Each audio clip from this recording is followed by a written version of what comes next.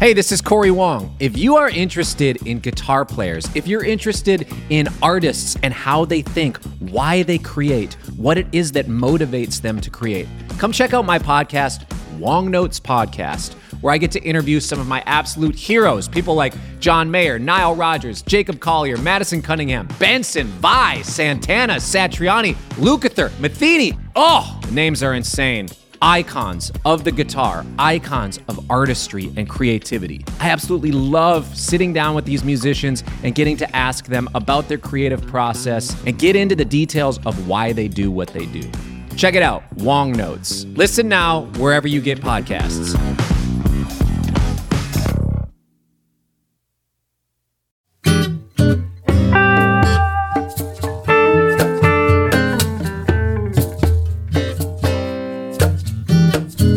Hey everybody, welcome back to another week of Chasing Frets. My name is Jason Shadrick, and I'm here with my good buddy Joe Gore this week. How you doing, Joe? I'm doing pretty well considering the world around us, Jason.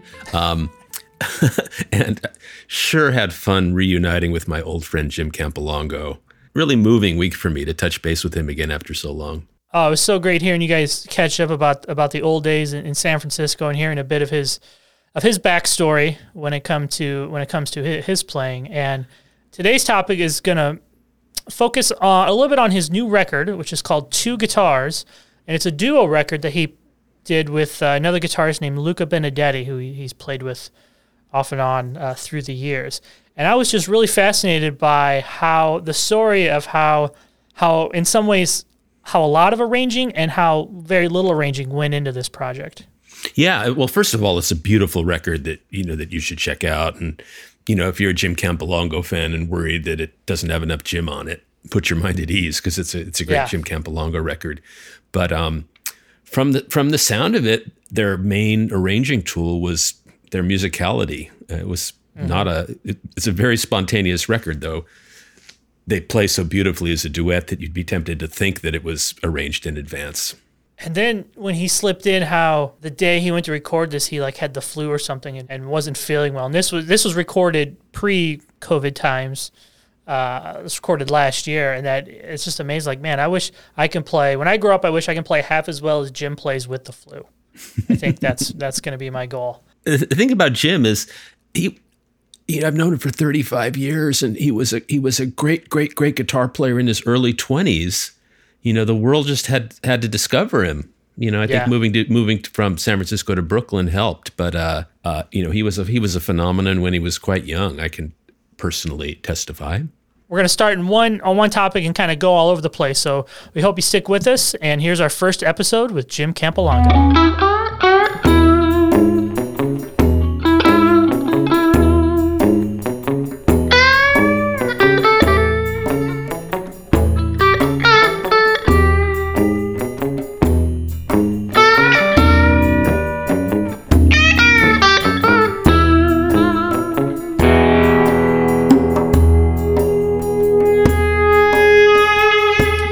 Jim, how you doing, man? This is great to have you on the podcast finally. Hey, thanks for having me. Today's first topic, we want to touch on your new record, inventively called Two Guitars. And specifically what I want to talk about is how you and Luca Benedetti, the other guitar player on the record, when you have a song, whether it's one you've written or maybe a jazz tune like you found on this record, where do you begin to craft an arrangement between kind of this minimal instrumentation of two guitars, or is that stuff that's kind of figured out on the fly when you go to record? Well, probably a combination of both, but one thing about Luca and I is we kind of, if we talk about things like I hate to sound hoity-toity, but we look at each piece like we're producing it. And I noticed, that's one of the things that really drew me to him is, aside from he was a great guitarist and he was playing in a band called Honeyfingers that really blew my mind. When we'd get together, he had a lot of ideas and they were all good. And I'm kind of the school, I don't talk about the idea, I say, let's try it. Because it takes less time and it's not a contest of who could wax poetic the best. You know, it's like if somebody has an idea, it's like, let's hear it. And we'd always agree, which was a nice thing. Or if we disagreed, I trusted him enough to give it some time. So we did the Last Night This Morning record, and then we produced a guy named Zephaniah Uhura, and then we produced another great group in Ohio. And as a team, and so when we ended up doing 2 guitars, it was really on a fluke because we had a gig at the 55 bar and it was snowing or something. Forgot what happened. You know, like really snowing. Mm-hmm. And just me and Luca made it there, and the gig was 6 to 9. I mean, it was it's a long haul, 3-hour gig. So the show must go on. So we said, well, let's just play it as duet. And we hadn't done that. So the first couple songs, you know, we were kind of just being ching, ching, ching, ching, ching, ching, ching, ching, you know, like doing like standard stuff. And I think around the 4th song, you know, but in this set, 2 things happened. One is I realized I didn't have to play for it to sound good, which is always the place for me to be.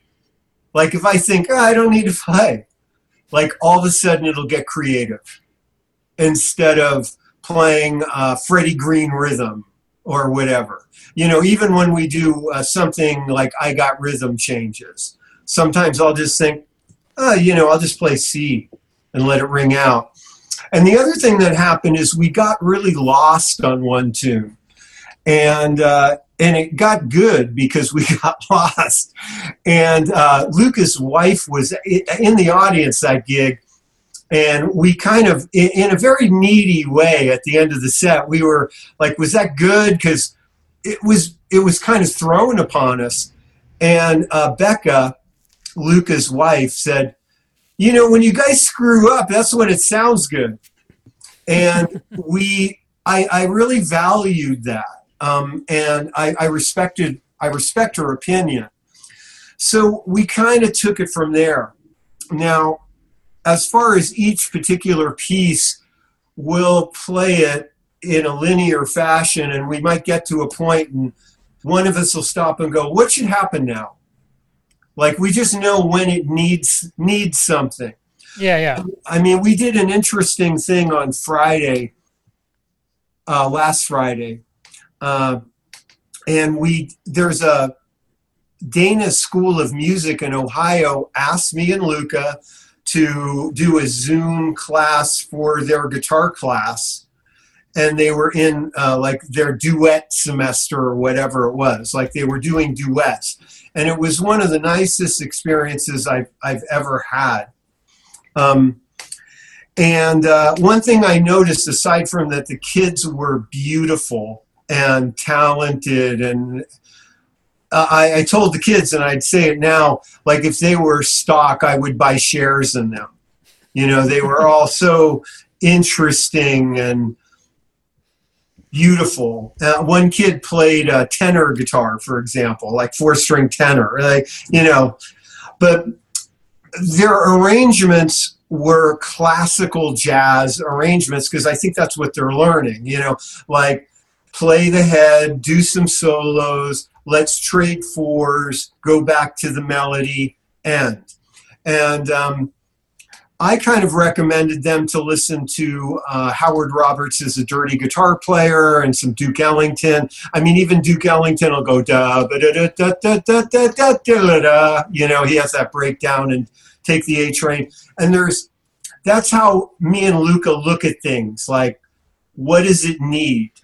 And so sometimes we'll say it needs nothing. It needs for us to not talk about it. Like Up a Lazy River off the record. I mean, we've never even discussed it. I mean, other than, do you want to put Up a Lazy River on the record? You know, let's give it a try. Like, to talk about that song would screw it up. But something like Mona Lisa or Minute Waltz, which isn't, I mean, they're all pretty simple arrangements, even though it is a high information gig. you have to remember some arpeggio, or this is just 1A. We'll split instead of going AA, we'll go, yeah, we already heard the A, let's just do A once. Things like that. Just edit it and produce it a little bit. And we talk about it, and then we tape it on my iPhone, and we send it to each other and listen to it. And if it sounds good, that's it. So was this like your quarantine record that you guys could put together easily? And No, luckily enough, we recorded it last year, and I wasn't sure if it would really be good enough to put out 2 guitars at first. I was very scared. I'm trying to think of another word. Why? Can you explain why? It just seems like such a slam dunk. Well, thanks, Joe. Now that I hear it, when I heard it, I was really pleased with it. But I'd always done group things. It was scary enough just playing in a trio. And I thought, and because we know so much, we love the Ramones and we love earthy music, but because we study music and are open to music, we're aware of Lenny Breau. We're aware of Ted Green. We're aware of Chet Atkins and Wes Montgomery. These giants, and it's very humbling. I personally feel, some days I feel very mediocre. Compared to that. And sometimes a little voice in my head says, you're mediocre, and I'll know now it's time to look at the band or to look at the audience. So I was wondering if I did this 2 guitars record, which is a pretty straight ahead record, if it would expose like how mediocre I am. And I thought, well, I hope not. But then when Luca and I did the 55 bar gig, and it kind of turned into something which I guess I could call special, I thought, well, it's nothing like Herb Ellis and Joe Pass. It's nothing like Lenny Breau and Chet Atkins. And I'm not saying it belongs in that Mount Rushmore of the greatest duets of all time, but nonetheless, I found it, substantial. So that's to answer that question. And I don't want to sound like super insecure or anything, but doing a 2 guitar record at this point in my career, which was a good concept because it was like, what am I going to do? The other thing, and I don't want to talk for like 20 minutes each question, but the other thing was I do plan my records. I knew when I was doing Last Night This Morning, which was kind of a semi-produced record with steel guitar, a Django guy, Roy Williams, Luca Benedetti on Telecaster, me, Russ Meisner and David Speranza, doing some with stuff that was kind of arranged with a wealth of instruments. I knew my next record would be Live at Rockwood, which sounds at times like a post-apocalyptic trio. It's a complete departure. And each record, I think about that, and it did make sense. I thought, well, I could either do a solo record, but I don't know if I'm ready for that. And the duet record seemed like the perfect thing because I think it's my 14th record. And how many Jim Campolongo records can one buy? How many Danny Gatton records? All of them. Well, but also, Jim, I remember, years and years ago, you would, how many albums did Chet record? Well, and you never got tired of finding old Chet records to lose yourself in. True, but how many? Okay, I have about 110 Chet Atkins albums. But me and Chet's wife. That said, and this isn't my dream music because I tend to like, I mean, Danny Gatton was like the greatest Tele player possibly, right? I mean, he's right up there, top 5. And how many Danny Gatton records do you want to buy? I mean, I have 2, and like that's enough. And so in that context, and I don't want to put down Danny Gatton or say like his discography is a failure, and he did that jazz record, New York Stories. Yep. He did some departures, so don't take this with a grain of salt. I humbly say, but I think about what's going to be next, and 2 guitars made perfect sense after this almost alienating trio record at times. I mean, high calorie. And I like that high calorie trio. I like that's a good. It's some of it. Some of it's just nice, and Josh Dion sings beautifully on a blues. But some of it is just crazy, and so I kind of wanted to do something that was very different than that. And I went through that whole thought process that I've shared with you now. Am I good enough? Do I have anything to offer? And I ended up being I'm really happy with it. As happy as I ever am with a record. Well, a couple of things you mentioned in describing this was kind of the element of fear. And to me, I'm sure a lot of guitar players wrestle with that. And the other thing that struck me is how you're describing this record came together is having kind of the courage to not play in certain situations. After that snowstorm gig, you guys obviously kept kind of figuring that was working and kept going and did more gigs like that before you recorded, right? Yeah, definitely. We did a few gigs and we got together then with thinking, okay, we're going to record a record, and we know a bunch of stuff. Sure. And so we kind of honed it down, and the eve of the recording, which, by the way, I didn't answer your question, was like March or April of 2019, and I had pneumonia. Oh, man. But I called up Luca and I said, hey, look, tomorrow, like if we play, fine. If we don't play, fine. Let's just make sure we go get sushi, and then we'll go get coffee at 5 p.m. at that place we really like with the engineer, Aaron. Like, let's just have a good time. And I think I was speaking to myself more than him. But we got together, and that first day was fruitful. And then we did one more day, and I think we thought we had a record. And then I listened to it, and I thought, we need some structure. And so I arranged. I mean, Luca does a lot of arranging and great ideas. I don't want to focus it all on me, but I came up with Mona Lisa.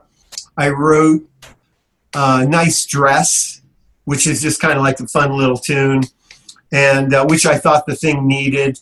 And I wrote Blade of Grass, which is probably, it sounds like a singer-songwriter thing or something, but a friend of mine had overdosed on heroin, and it really broke my heart, and I wrote that when I was thinking about him, which normally isn't the case, but that was, and so that closes the record. And so we went back in December 2019, and we had to do it before, I think, December 9th, because I had to get foot surgery because I had a nerve wrapped in a bone on the bottom of my foot. It was driving me nuts for about a year.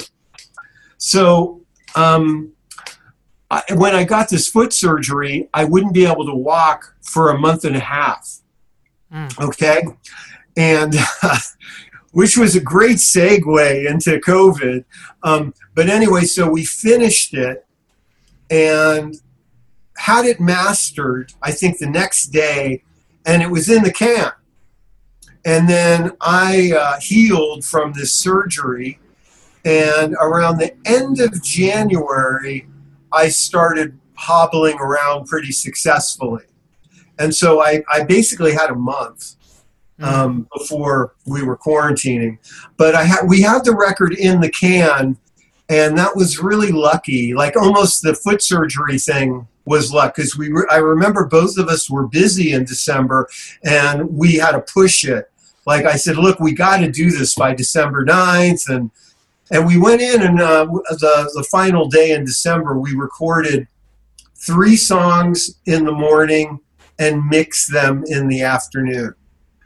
And one of them was Mona Lisa. It's that heavy arpeggio tune. I mean, it's hard for me, you know. And I remember thinking, I got to get this like right the first time. Like, we had so little time, and I did, which I really feel grateful for. Like, we got all those 3 songs in the morning, mixed them that night, done. So, and it was ready to be released this year. Oh, cool. Which is worked out. To kind of piggyback on the last question I asked, how did those gigs you did before you went into record the record those couple of times, how did that and your kind of interfere? How did that kind of balance itself out so you felt better or good about releasing this record? Well, I guess because it started sounding special. Yeah, I mean, I'm not oblivious to that. I mean, I was a little insecure at first. Maybe someday I'll record a solo record. I mean, I don't feel ready right now. But I felt like, oh, yeah, we're ready. We're ready to do this. And I just love hanging out with Luca, and I really trust him. His input is always great and spot on. I mean, even on Mona Lisa, for example, I came up with this whole arrangement, right?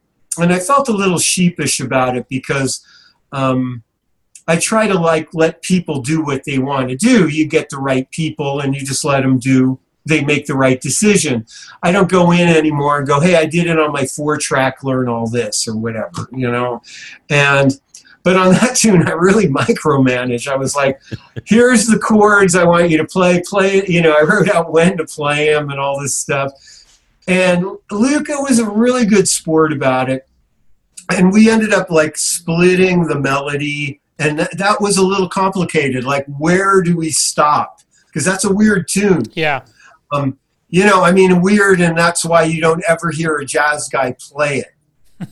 You never go to a restaurant and you're like, oh, they're playing Mona Lisa again. You know, it's more of a pop song than it is like a piece you blow on.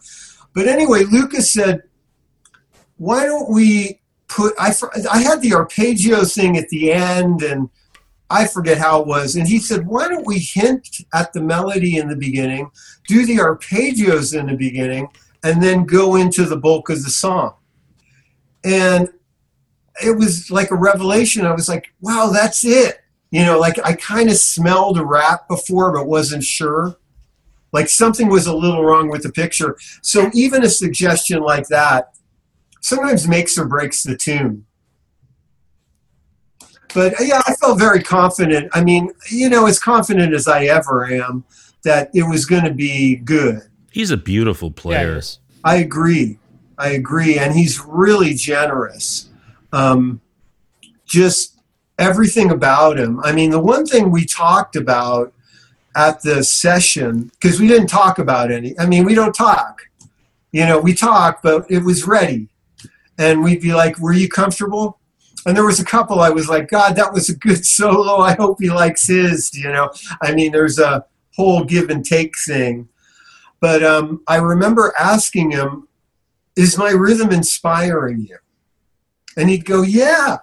And then, the next song, after we did it maybe once or twice, we did things 3 times, I think 4 times tops. Because, you get like snowblind. You're like, is this? It's to my ear, the way you guys perceive and render rhythm is, the most dramatic distinction between your 2 styles. And you made it gel in a perfect way. But, you do that lovely hanging behind, especially when you're playing single note melodic style. And he's a little more on the one than you are. And the way you play against his steady time for the, that taffy push and pull is really engaging and beautiful. Thanks, Joe. I mean, I don't really think about that too much. I mean, I'm aware that I will play a melody at least like 3 quarter notes before you're supposed to a lot. Like I just go ahead and play it. And I like that sound, and I've done it, I think, my whole guitar life. And I don't know if it's musicality or just impatience. but with Luca, some of his rhythms were so good and so inspiring. I felt like, is mine, am I in that league? Because I didn't want it to drop off when he played. I'd be horrified. But he was like, no, it's great. It's great. But that was probably the thing most discussed, if anything. To wrap up this episode, Jim, what do you feel like you learned the most about your own playing after doing this project? Well, I feel like, I feel like I got a little better, like I improved. And the way I could articulate that is the guitar neck is like 3D chess, right? To this day, I like if you play this chord on the top 4 strings and then on strings 5 through 2, it's a different fingering. And if you go to string 6 through 3, let's say a diminished chord, it's a totally different fingering. And even to play a melody, if you play it on the top 2 strings or you go to strings 3 and 2, it's a different fingering. And at the end of doing the 2 guitars record, I felt like I saw the guitar better. Like it was just, it wasn't necessarily, there was glimpses of 20/20 vision. But if we were in D flat or whatever, I'd see it. And not to say I couldn't play in D flat before, but there was just a feeling of clarity that I don't think has gone away yet. Better cash in on that soon. Thus far today, I still have it. And the other thing is, just how to fill in a duet without playing really generic rhythm stuff.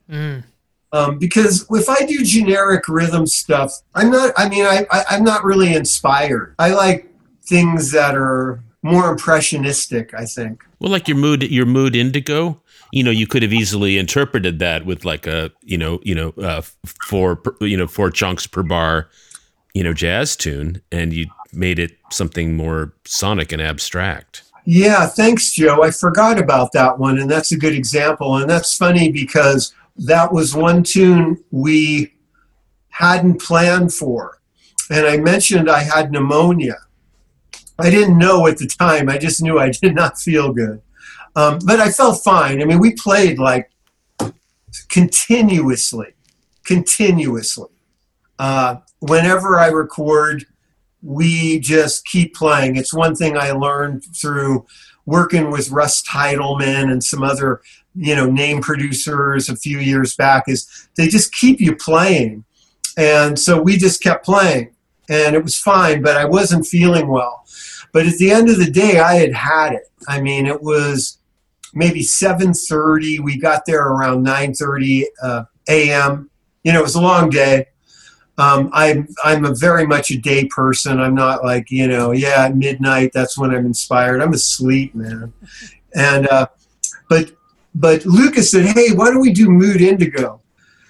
And, I was thinking we were done, and I was like, he's like, it, I've seen you play it. I was like, yeah, but that was like 6 months ago. And I was really crabby about it. Not mean, but I was like, yeah, well, we kind of got a record. I was just like, not in the mood, no pun intended. And Luca, I go, I don't know what to play on it, stuff like that. Like, not, I was being difficult in my way, okay? And Luca was just like, hey, why don't you do your violin thing? And we'll just do it spatial. And that kind of drew me in. Like, I was like, okay, yeah, I could do that. And then, he pretty much took the bull by the horns on that one. He told me what to play. Nice. He produced me. Well, Jim, it's been such a great time hanging with you, and looking forward to this week. And we'll be back on Wednesday with more from Jim Campolongo. Looking forward to it.